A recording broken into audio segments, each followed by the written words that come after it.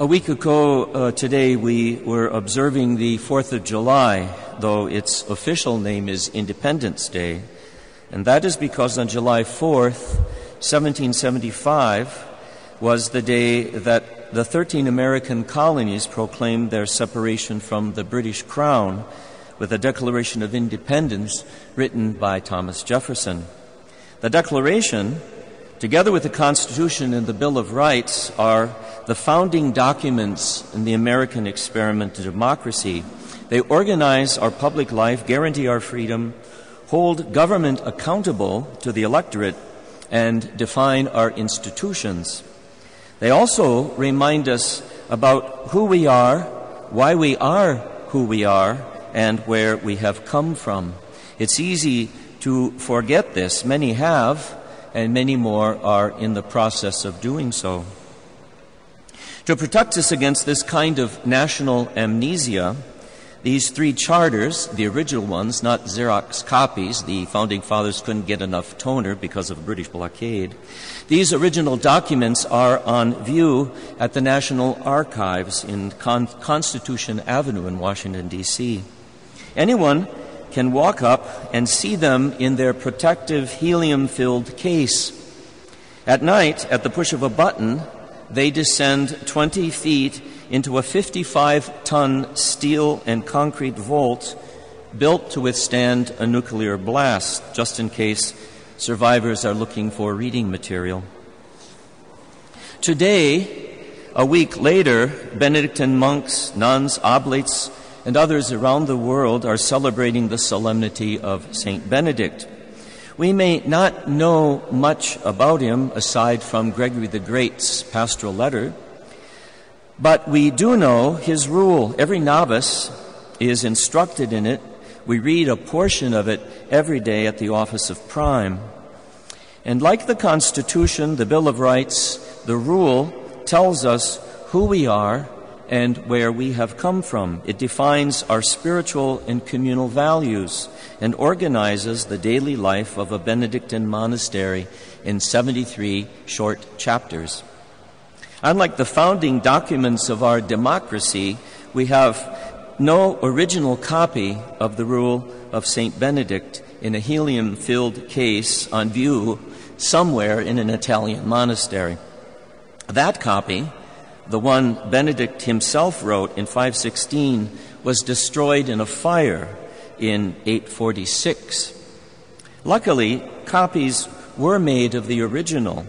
Very early on, one of those copies made it across the continent to an English monastery, probably Canterbury, where a monk copied it on parchment in beautiful unsealed script.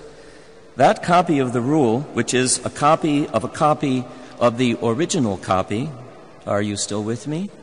Do you copy? — was written around the year 700, 150 years after the death of Saint Benedict. Whoever that English monk was, he would probably be gobsmacked, as the British like to say, to find that his is the oldest copy of the rule in existence. Saint Benedict lived in troubled times. By the time he was born in 480, the last vestiges of the once powerful Roman Empire had almost completely collapsed from corruption within and invasion from without. Urban populations declined, cities decayed, learning and trade had very nearly disappeared. It was the beginning of what we have come to call the Dark Ages. This was what Benedict's world looked like when he wrote what he called a little rule for beginners. It created an ordered life of prayer and work as an antidote to the incoherent culture of his time, a culture in crisis. Among the essentials needed for a common life were clear lines of authority and accountability. You can go nowhere in the rule of Benedict that you do not encounter the abbot. But in Benedict's mind, the abbot is not the CEO of a small corporation. In chapters 2 and 64, he paints the portrait of the abbot as another Christ, the spiritual father of the community, whose wise counsel and attentive management invoke humble service and mutual love. Because where love does not exist, there can be no true human, no true Christian community. A large part of the rule, 13 chapters in all, are spent regulating the day in measured rhythm of liturgy, manual labor, and reading. He understood that fear, stress, and anxiety are unhealthy conditions for a fully human life to flourish. This is what modern people call a rat race, what the French call boulot, dodo, and metro, boulot, dodo, traveling on the rush hour, working and sleeping. If Benedict was familiar with the term, he would have said that whatever else a rat race is, it's for rats, not for people. Finally, he insisted that when not singing the liturgy or working, monks should read texts, primarily the scriptures and the church fathers, and that meant that monks had to learn how to produce and conserve them. This was the origin of the great monastic libraries that preserved Greek and Latin and patristic classics, not to mention the scriptures themselves. The monastic scriptoriums and the cloister schools that sprang up wherever Benedictine monasteries were located became the origin of today's universities.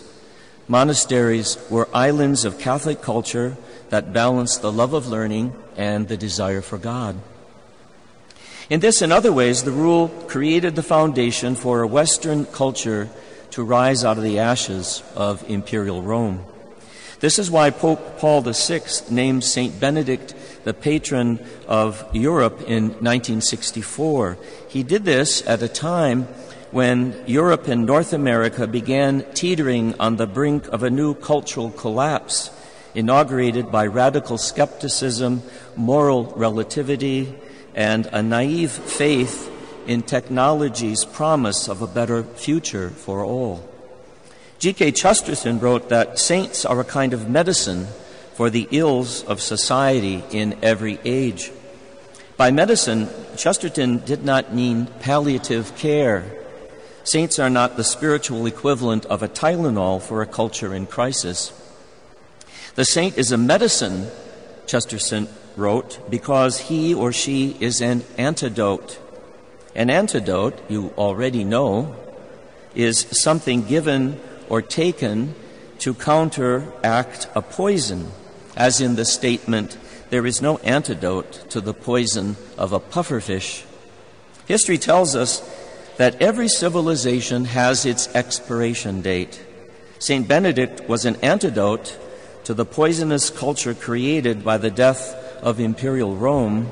He's also an antidote to the sometimes toxic and incoherent elements of our own culture.